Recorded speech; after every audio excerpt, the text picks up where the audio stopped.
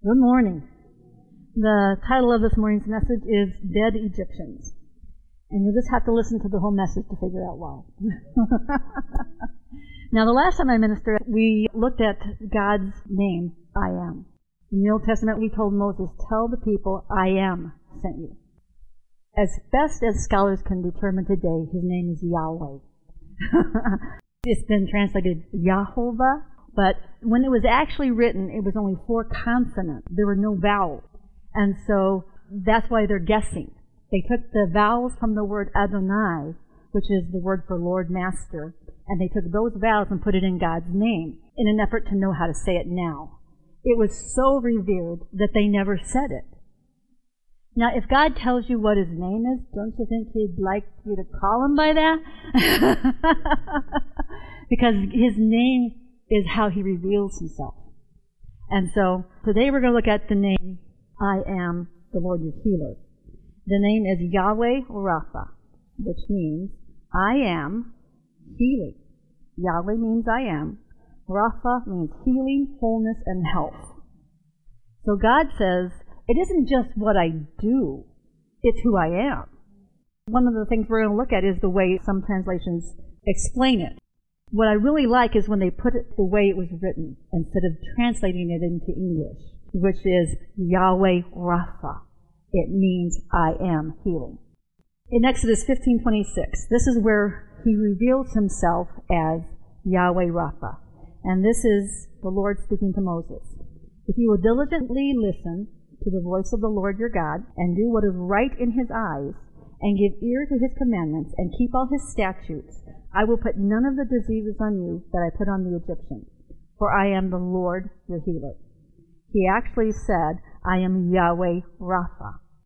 Yeah, we looked at last time also that the name Yahweh is his up-close and personal name.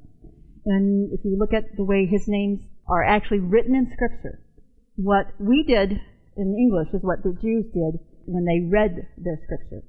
They would substitute the word Lord for his name, because they didn't want to be guilty of taking his name in vain. And so they lost the picture God was painting for them when he said, tell them I am sent you, the self-existent, all-sufficient, eternal one. Tell them that's who I am, and I've heard and I've come to rescue. So when you take the name and just put something generic over it, you lose the picture. If you say Pastor Steve, you get a picture. If you just say pastor, where's the picture? The title is what they gave God, his title, so that you lost the picture, the understanding of who he is. And so he was trying to reveal to them who he is. I believe that if we understand the names that reveal God's identity, that we can start to understand who our identity is in him. If he says, I am healing, then my identity should be, I am healed. It's not something he does, it's something he is. We can put on the truth of who we already are in Christ and put off the old man, the identity of being poor, sick, unworthy, and unrighteous, by renewing our minds to the truth of who we already are in Christ Jesus. We can see the truth of who he is manifest in our lives.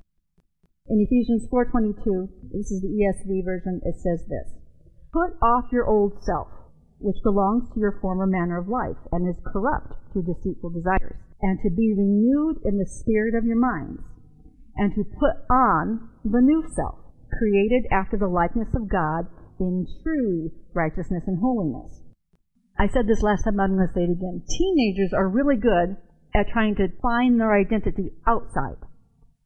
They hang around their friends, or they look to entertainment, or they look to movies, they look to idols and say, I like you. I'm going to take on your identity. I'm going to dress like you. I'm going to talk like you. I'm going to take identity from the outside and put it on. Well, this is exactly what the Apostle Paul is talking about. We have to put on our identity, but it doesn't come from outside. You're going to be somebody you're not if you're taking somebody else's identity and trying it on. Teenagers aren't the only one who does it. Christians do it too. I underlined in true righteousness and holiness because, see, the truth is that's what we are. He said he has made us the righteousness of God in Jesus Christ. We're made righteous. I'm not taking what I do on the outside and saying, this makes me righteous. If I do right, I am right. No. God says if you know who you are, if you know you're the righteousness of God in Jesus Christ, righteousness will start showing up in your life. Right behavior and right thinking. Why? Because I'm taking the truth of who I am in Christ and I'm deciding to put it on. This word that says put on means put it on like clothes. Just like teenagers do. I like that fashion. I'm going to put on what other people are putting on. I'm going to get my identity from that. We get our identity from Jesus Christ. And He says you are made righteous and you are made holy. And the more you begin to take that truth and renew the spirit of your mind, the more righteousness and holiness will show up in your life. Because you can't help but be who you are. You can't help but be who you are. But you have to know who you are. He says you have to put off the old man on purpose. That old man has a false identity, and it is only in Christ that we really know who we are. It's something we have to do on purpose. We need to purposely put on the truth of who Jesus Christ is, because the enemy of our souls and this natural world will continually try to conform us to its image. The world is always going to be saying, you need to do this. You need to have this. You need to look like this. They want to force their identity on you. And He says, you have to purposely understand who you are in Christ and decide, I'm going to live according to who I really am. I'm not going to let other people tell me who I am, to tell me if I'm valuable, to tell me if I'm successful, to tell me if I'm righteous. I'm going to go to the Word of God and get my identity from my Father. We have and live in a different kingdom than the world. And this one is more real than the one we can see with our physical eyes. In Luke chapter 17, verse 21b says this. This is Jesus speaking. Behold, look, pay attention. The kingdom of God is within you. Everything we need is already in us if we have received Jesus Christ.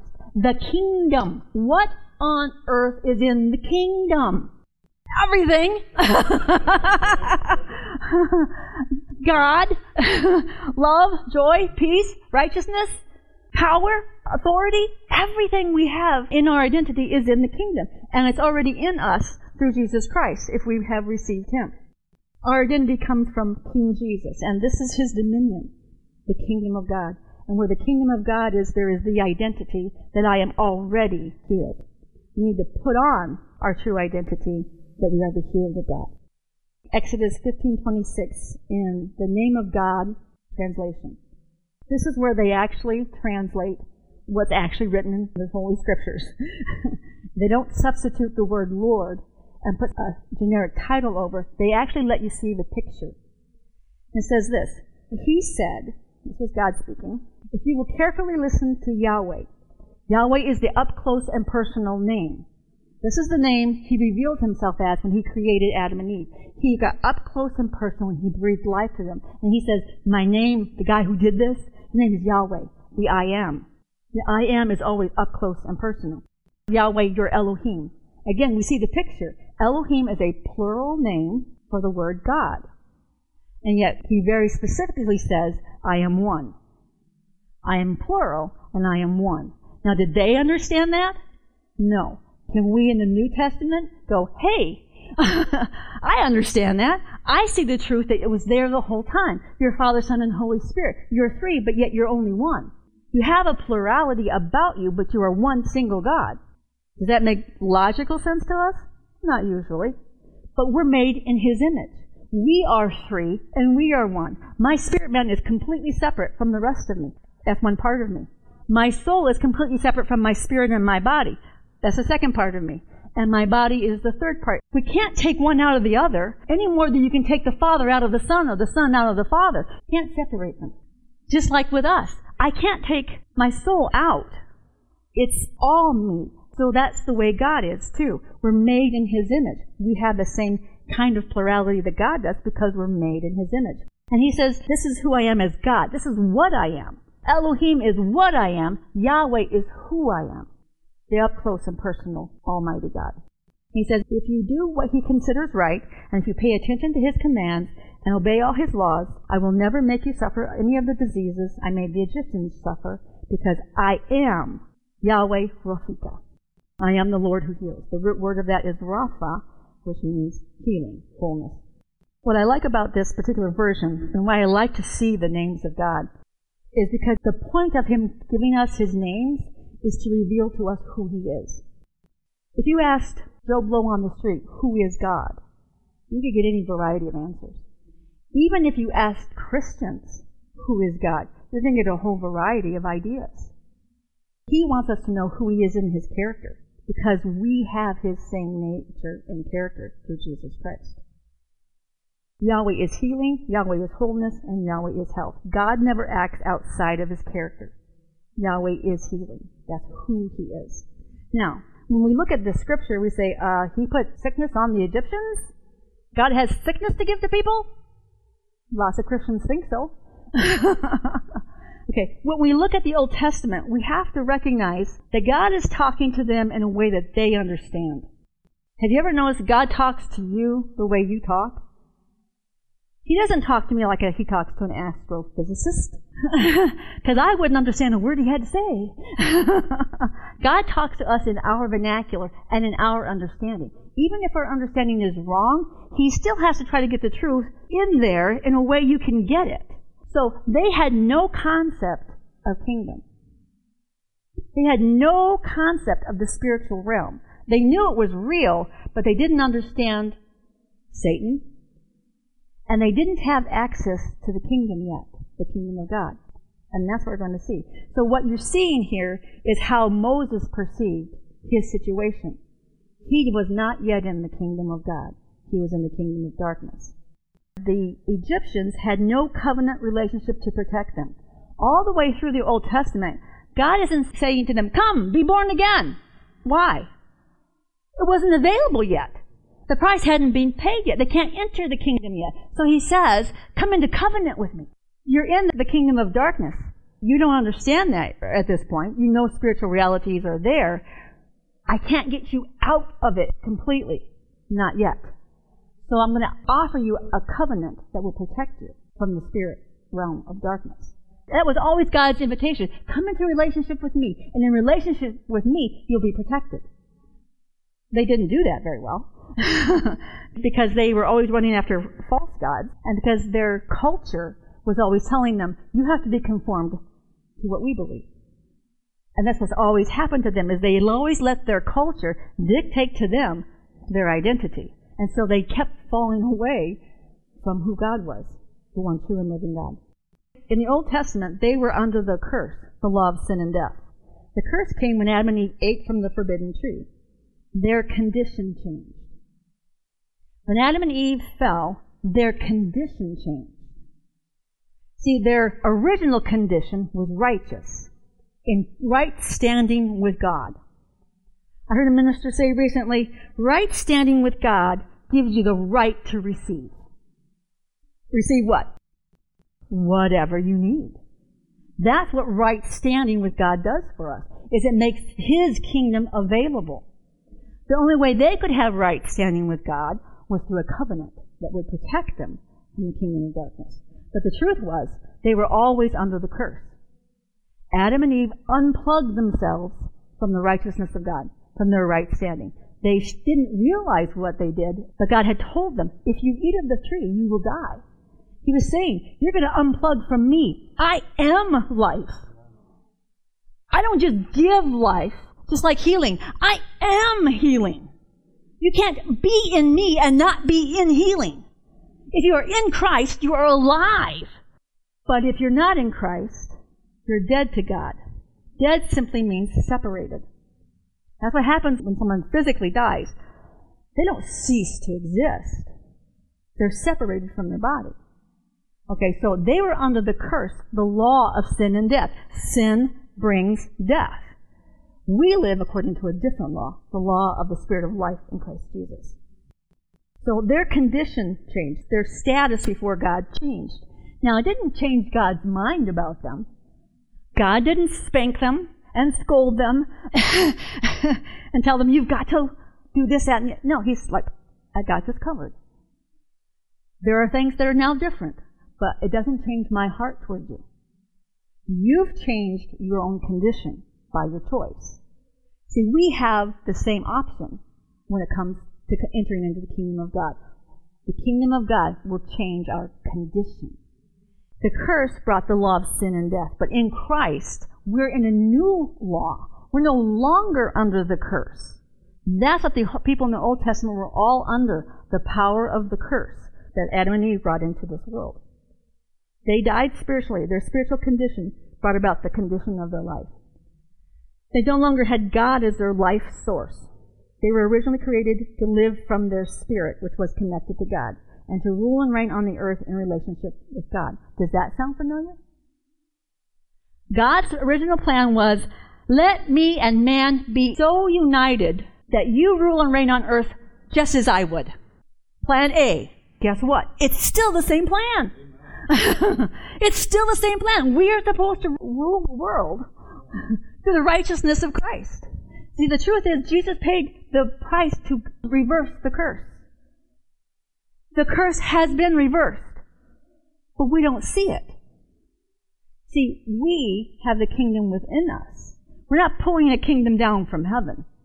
The kingdom of heaven is already inside of us, and it is out of us comes the kingdom. Now, if we could get the entire world, the entire human population to understand, look, you're in darkness, you're under a curse, and there is only one way out, and it is life in Christ Jesus. And if we all get life in Christ Jesus, we can rule and reign and only have righteous things happen on this earth.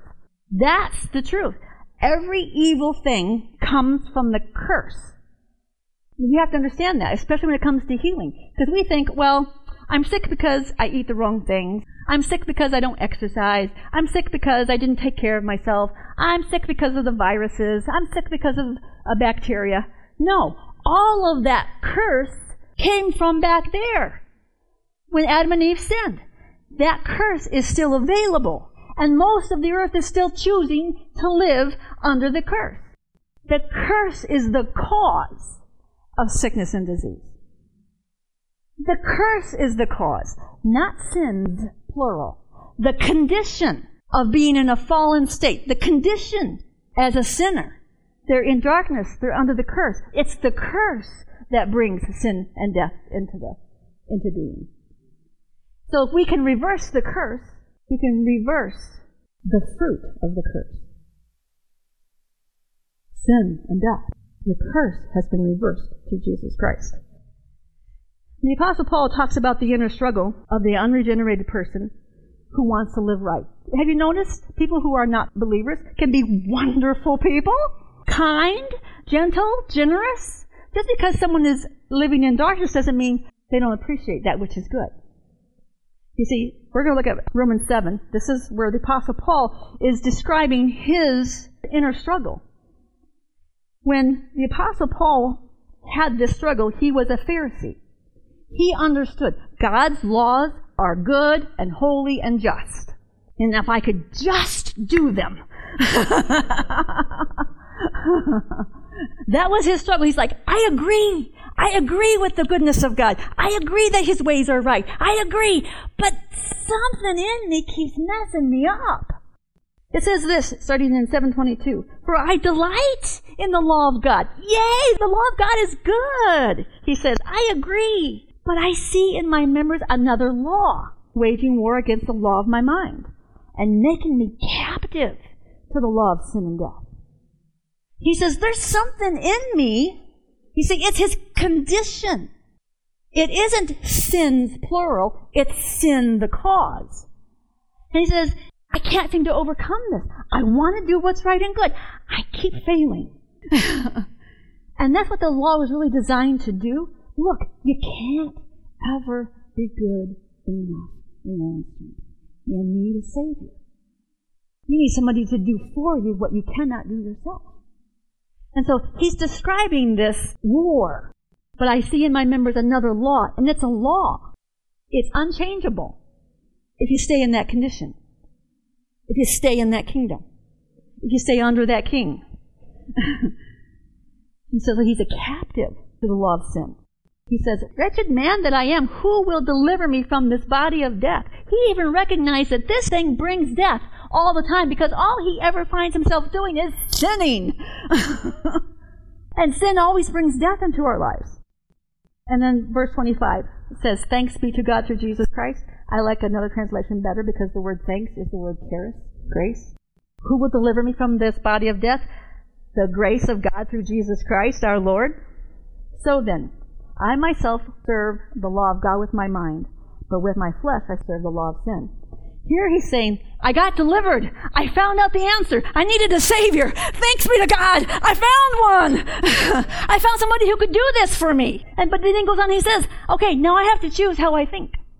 I have to put on Christ. I have to choose my thoughts. I have to agree with righteousness. I have to decide who I am, that I look like my Jesus. I look like my daddy. I look like my Father. I am filled with His Spirit. That's who I am. But if I lean to my flesh, and we all can, and we all do, he says that I'm serving the law of sin. And it's a law, like gravity. If you sow to your flesh, Paul says, you're going to reap destruction and corruption. He says that stuff is in a different kingdom. That's not where you belong. Don't live according to the flesh. You have the power to live in the new law of life in Christ Jesus. The unregenerated person is captive to the law of sin because of their condition. Just like Adam and Eve, the condition is the problem, not their actions. They're dead spiritually, which is a condition of being spiritually separated from God. Christians often have the same struggle. They look at Romans 7, they go, oh, that is my life. I want to do the right thing, Jesus. Because they don't know who they are, they think they're subject to those laws. They don't realize what has happened to them and what kingdom they live in and what king they serve and what power and authority they have. And they think they are held captive, when in actuality, we have been set free. We have not yet put on God's view and opinion of us. That's what it means to renew your mind, putting on the truth of who we are. God our Father sent the Lord Jesus Christ to reverse the curse by becoming a curse for us, thereby providing a way to change our condition and our kingdom and our king. Galatians 3:13 and 14 says this, Christ redeemed us from the curse of the law by becoming a curse for us. For it is written, cursed is everyone who is hanged on a tree. So that in Christ Jesus, the blessing of Abraham might come on the Gentiles, so that we might receive the promised Spirit through faith. He says, I was living in this condition called cursed, and I had no way out but Christ. Christ came to pay the penalty for the law of sin and death, to set us free from that law, to set us free from that kingdom, to set us free from that darkness, and He did it by dying on the cross. So that we could have not just a forgiveness of sins, not just a covenant that covered it, but that He could change what and who we are. He wanted to change our condition. He didn't just want to hide and cover up our sins and leave us in the same condition. He came to set the captive free. And all of mankind is held captive under the curse unless we're in Christ. Abraham was counted righteous because of what he believed. He had faith. Our right standing with God, our condition being changed, is what allows us to continually access the blessing. If you look in Deuteronomy 28, you're going to find a list of the curses and the blessings. The curses come from the kingdom of darkness. The curses are the fruit of the curse. The blessings are the fruit of being in Christ, in God, in right standing. The blessing, the condition, the kingdom of God is where we live. We have to put on that knowledge and understand we don't live accursed anymore. We don't have to let the curse have any place in our life. When Jesus became the curse, He became sin so that we could be made the very righteousness of God. Sin is not a problem with Jesus anymore. Sin is never our problem. If we're struggling with sin, it's because we don't know who we are. If we're struggling with fear, it's because we don't know who we are. If we're struggling with lack, it's because we don't know who we are. And so we're believing the lies of the world that's in the darkness. They say, this is what you are. This is your problem. This is what you need. And the truth is, we need Jesus Christ. He is the answer to the curse. Sickness and disease are under the curse. They are not part of the blessing. What is blessing? I looked it up in the dictionary. It says the favor of God. The absolutely free loving kindness. That's what favor is of God. That's the blessing. And everything we need and everything we want is in the blessing. And it's all free. It's available by faith. Romans 8:2, for the law of the Spirit of life in Christ Jesus hath made me free. Hath made me free. We don't have to say, okay, darkness, go ahead, put some handcuffs on me. I can't get out of this sin. I might as well just give up and give in.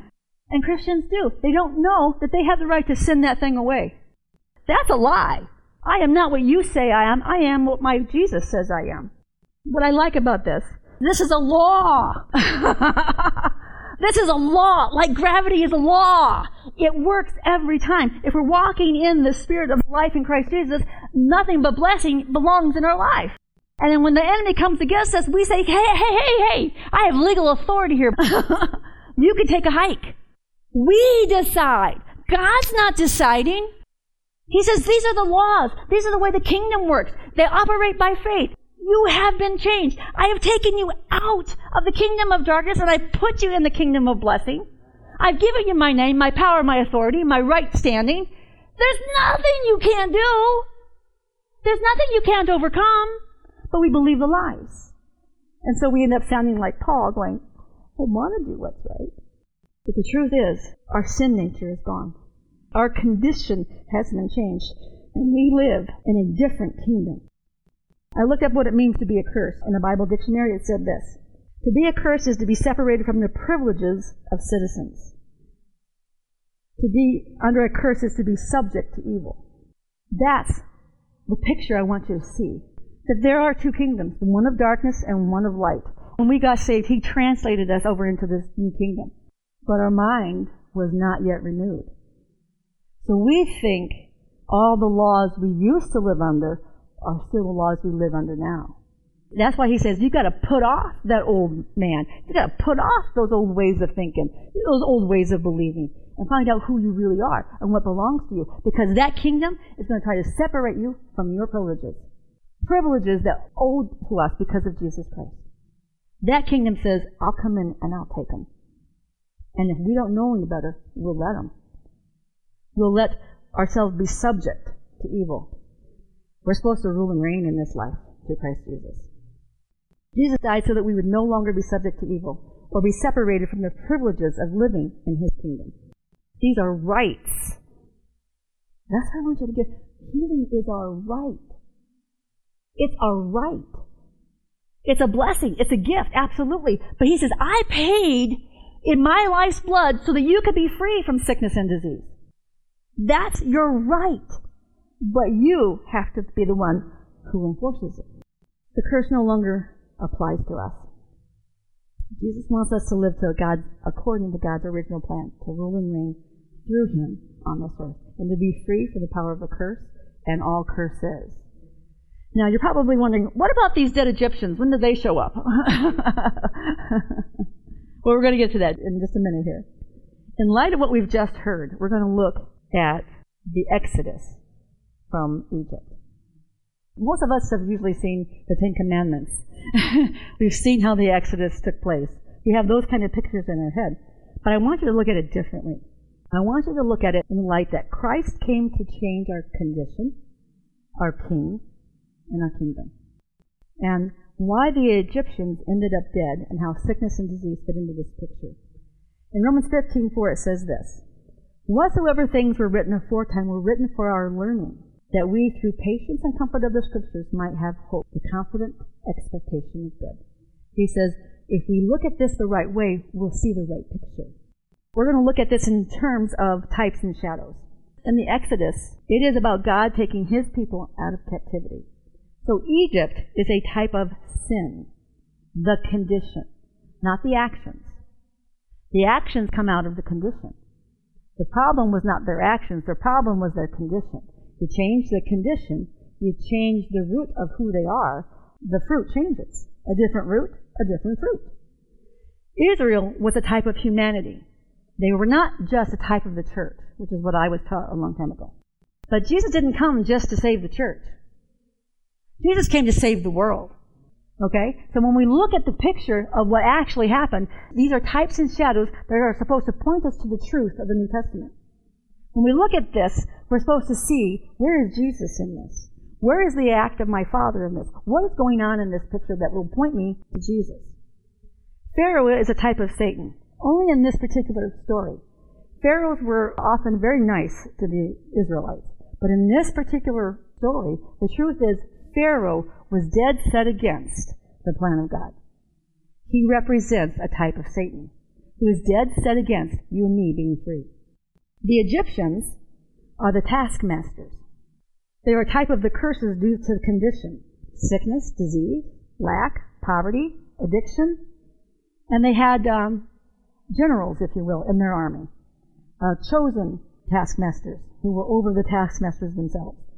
Those are the big boys: guilt, sin, fear, condemnation, shame. These are the big heavyweights. Satan knows, if I can get you to even think you're failing, you don't even have to really be failing. If I can just get you to think you're a failure, then I'll get you in condemnation. And you'll start living out of the kingdom of darkness because you think your Father is against you. It's a lie. But if we don't know that, if we don't look at the right picture and see what the Father's doing, then we'll buy the lie of the darkness. Moses himself, the deliverer, is a type of Christ. He led humanity out of the condition of sin. The Red Sea is a type of the blood of Christ. Of course, it's the Red Sea. And Canaan, the land of where we're going, is the type of the kingdom of God, the land of promise. So I'm going to read this in the Name of God version, so you can see, you'll hear the name, you'll see it too. Starting with Exodus 14, verse 13. And I want you to see, when you read Moses, think Jesus. When you see Pharaoh, think Satan. When you see Egyptians, think curses. Think demonic activity. Moses said to the people, don't be afraid. Does that sound like Jesus? Absolutely. Don't be afraid. I like this next two words, stand still. Now he meant stand and don't move. When I read this in the light of what God is saying, I hear him saying, stand still. Still stand. Don't back off. Don't be afraid. Don't let fear come into your life. You stand. And you just keep standing because you live in the kingdom of God and you have all power and authority and you don't have to give in to fear. Don't do it. Stand still and see what Yahweh, the up-close and personal God, will do to save you today. You will never see these Egyptians again. What are they? What are these Egyptians? They're the curses. They're the sickness. They're the disease. They're the poverty. They're the lack. They're the insecurity. They're the fear. They're the anxiety. They're the pressure of the enemy to make you do something you don't even want to do. And he says, you're never going to see these Egyptians again because Yahweh, the up-close and personal God, is fighting for you. So you be still. You stand there and don't you back down. Then Yahweh, the up-close and personal God, said to Moses, a type of Christ, why are you crying out to me? Tell the Israelites to start moving. Raise your staff, stretch out your hand over the sea, and divide the water. Then the Israelites, all of humanity, will go through the sea on dry ground. Another miracle. I am making the Egyptians so stubborn that they will follow the Israelites. I will receive honor because of what I do to Pharaoh, his entire army, his chariots, and his cavalry. The Egyptians, what are those? The curses, the demonic activity, will know that I am Yahweh, the one true and living God, the only self-existent God, when I am honored for what I did to who? Pharaoh, Satan, and all of his chariots and his cavalry, all of his messengers. The messenger of Elohim, God who is plural, three in one, who had been in front of the Israelites, moved behind them. He has got your back. He has got your back. So the column of smoke moved from the front of the Israelites and stood behind them, between the Egyptian camp and the Israelite camp. The Egyptians cannot get into your camp, and you cannot go into their camp. The kingdoms are divided. There is a God standing between you and the enemy. He is not going to let you go back into darkness. The column of smoke was there when darkness came, and it lit up the night. Neither side came near it, the other all night long. Then Moses stretched out his hand over the sea. All night, Yahweh, the up-close and personal God, pushed back the sea with a strong east wind and turned the sea into dry ground. the water divided, and the Israelites went through the middle of the sea on dry ground. The water stood up like a wall on their right and on their left. Can't you just see that? I know I've seen the Ten Commandments. But see, we think walking on water is a miracle. How about we just move the water out of the way? So that way they won't even be afraid. God is so good. The water stood up like a wall. They knew they were safe. They were hemmed in by God himself. The Egyptians, the enemy, pursued them. This still happens. The enemy, Satan, is still trying to pursue us. And all of Pharaoh's horses and chariots and cavalry followed them into the sea. Just because we go through the blood of Jesus Christ doesn't mean they're not going to try to drag us out, or at least make us think that they can. Just before dawn, Yahweh, the up-close and personal God, looked down from the column of fire and smoke and threw the Egyptian camp into a panic. I love this. If we understood that the realm of darkness is in a panic, because you might figure out who you are. You might figure out what kind of power and authority you have. You might actually believe you're the righteousness of God in Christ. You might actually believe that there's nothing impossible for those who believe. He's in a panic over the truth of what Jesus Christ has done. God made the wheels of their chariots come off so that they could hardly move. Think of that. If we're thinking about this in terms of the picture, he says, they can hardly even move, I'm so powerful. There's so many Christians who are actually afraid of the devil, as if there is anything to be afraid of. He's a defeated foe. Then the Egyptians shouted, let's get out of here. The demonic powers, when the Christians show up, say, let's get out of here. Because Yahweh, the up-close and personal God, is fighting for all of humanity, not just the church. God has redeemed all of the world, even though they haven't come into the knowledge of it. It's already provided. He's against the Egyptians. Then Yahweh said to Moses, a type of Christ, I love this, stretch out your hand. Stretch out your hand over the sea so that the water will flow back over the Egyptians, their chariots, and their cavalry. When I start to look at this in the terms of the characters that God's portraying, when he said, stretch out your hand, that's what I saw.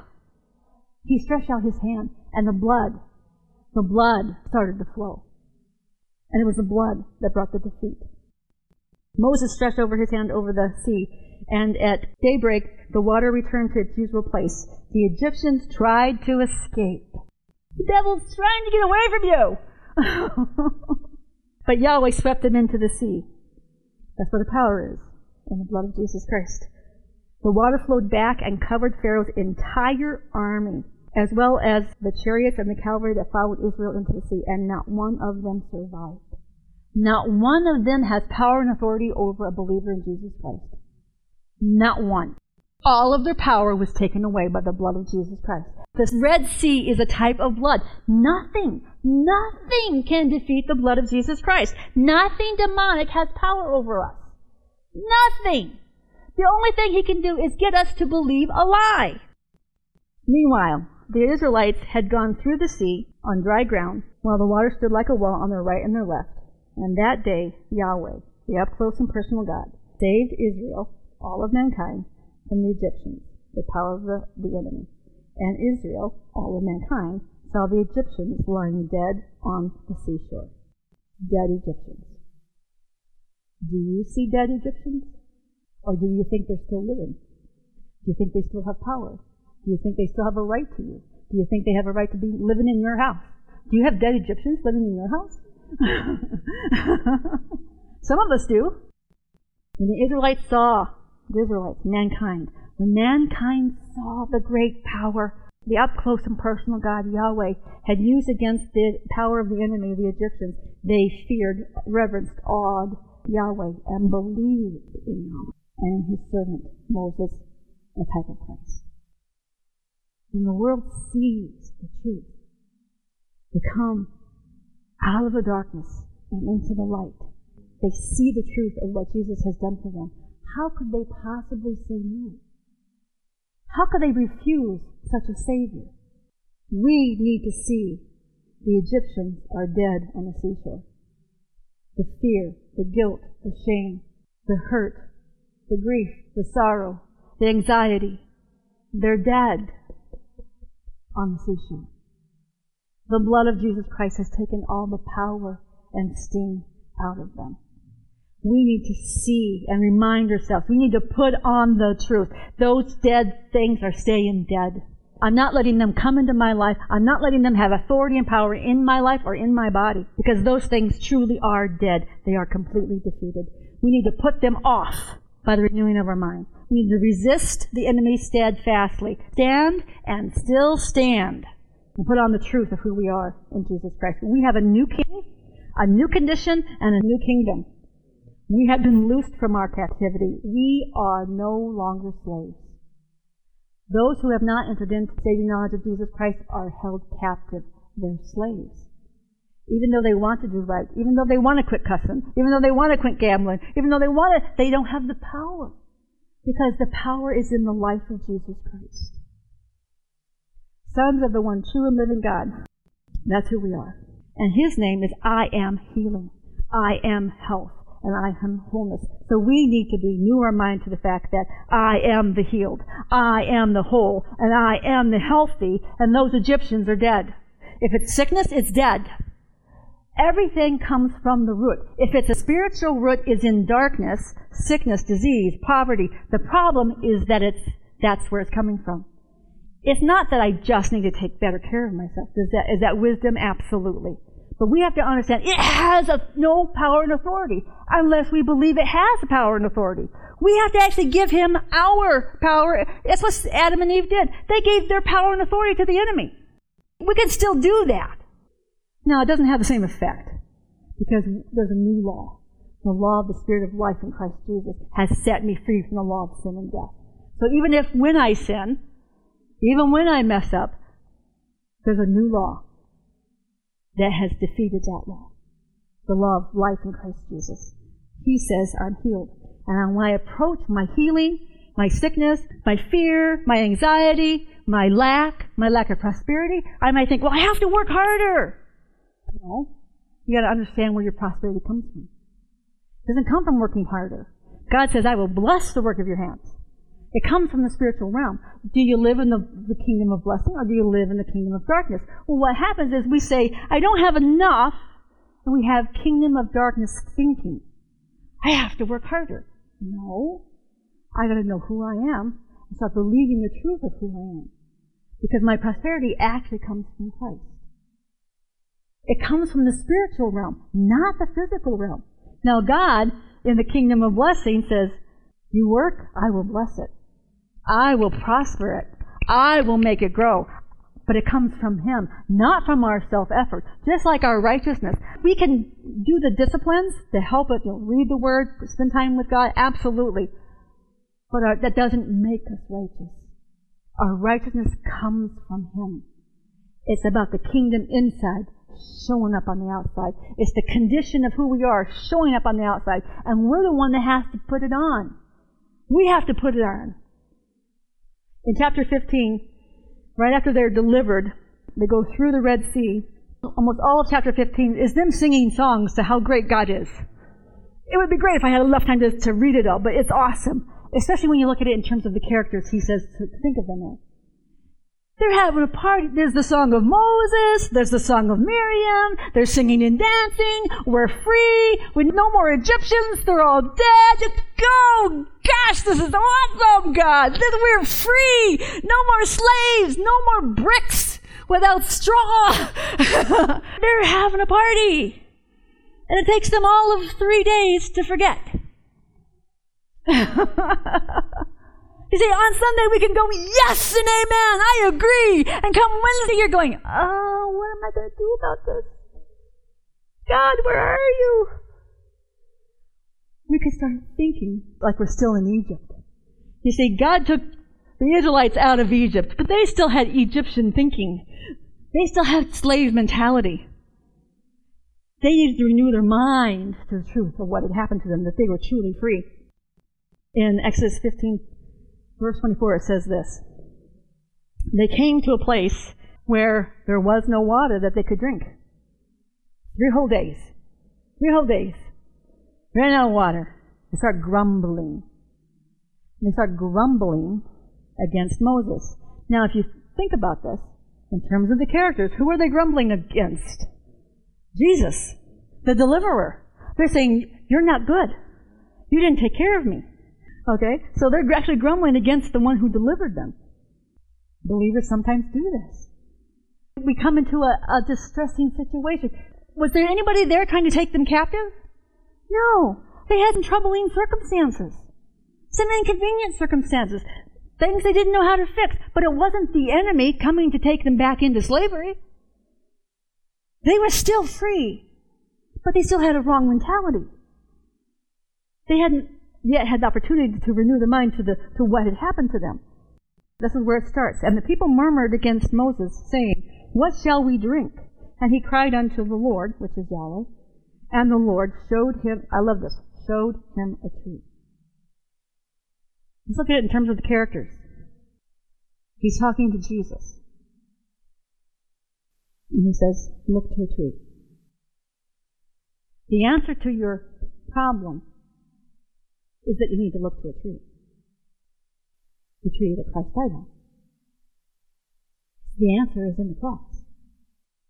Whatever your problem is, the answer is on the cross. He showed him a tree, which he had cast into the waters, and the waters were made sweet. There he made them a statute and an ordinance, and there he proved them. A statute is a law that is binding on everyone. In other words, like federal income tax, okay? It's binding on everyone. And an ordinance says it's permanent. There he made for them a statute and an ordinance. He says, this is a law, and it's a permanent law that I'm putting in place. And he says, but you will be tested. Not to prove that you fail, but to prove that the law works. That this new law of the Spirit of life in Christ Jesus is in the new law. It is binding on everyone, and it's permanent. And verse 26, and said, if thou wilt diligently hearken to the voice of the Lord thy God, that will be Yahweh Elohim, and will do that which is right in his sight, and will give ear to his commandments, and keep all his statutes, I will put none of the diseases upon thee, which I have brought upon the Egyptians, for I am the Lord that healeth thee. And it goes on in 27, and they came to Elim, and there were 12 wells of water, and 70 palm trees, and they encamped there by the water. There's so much there. Oh my goodness. What happens is, once we come into a new revelation, once we get information, this is my true identity, circumstances are going to say to you, oh yeah? Is that really who you are? And if you stand still, if we stand on the Word, we stand on the truth of who we are and who our Jesus is, there will be a manifestation of that truth. This is a very strange place for God to say, I will be your healer. And he's specifically talking about the diseases of Egypt. And he goes on in the blessing and curses and says, all sickness and disease is under the curse. Why is he talking about healing in a place where we don't see any sickness? He's telling them, I can heal anything. What circumstance is troubling you? He says, if you believe I am healing, that I can heal situations, I can heal relationships, I can heal your body, I can heal your mind, I can heal your heart, I can heal your life, I can heal your finance, I can heal anything. And the answer is to point to the tree. When the enemy comes and says, oh yeah? You think you're delivered? You point to the tree. Right there. Right there is the tree. Right there is where the blood flowed. Right there is where the condition changed. Right there is where I was taken from this kingdom of darkness and translated into the kingdom of light. I live in the realm of blessing, not cursing. That is who I am. And then how much water did they find? 12 wells. If you stand still, you keep standing. You keep renewing your mind. You keep putting on, I am the healed. You keep putting on, I am the prosperous. You keep putting on the truth of who we are. You will see manifestation, and it will be bigger and better than you could have ever asked, or dreamed, or imagined. That's who our Jesus is. That's who our Father is. But God says, when the Word is preached, He likes to confirm the Word with signs and wonders. Anybody here need healing? Got a situation that's troubling you? I want to give you an opportunity to activate your faith. So we're going to have communion. This morning we're pointing to the tree, the place where the body was broken and the blood was shed.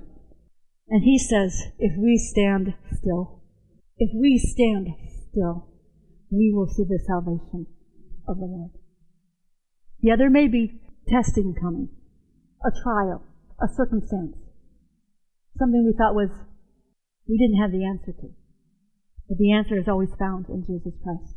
It is found in the fact that we have been translated into a new kingdom. We have a new king, a new condition, and a new kingdom. We live in the blessing, not the curse. This is a permanent law of God, that he will not allow the sickness and disease have authority in our life. It has no legal jurisdiction. It's illegal. So this morning we're going to activate our faith. If you have something in your body you're standing against, stand still and point to the tree. Point to the body and blood of the Lord Jesus Christ.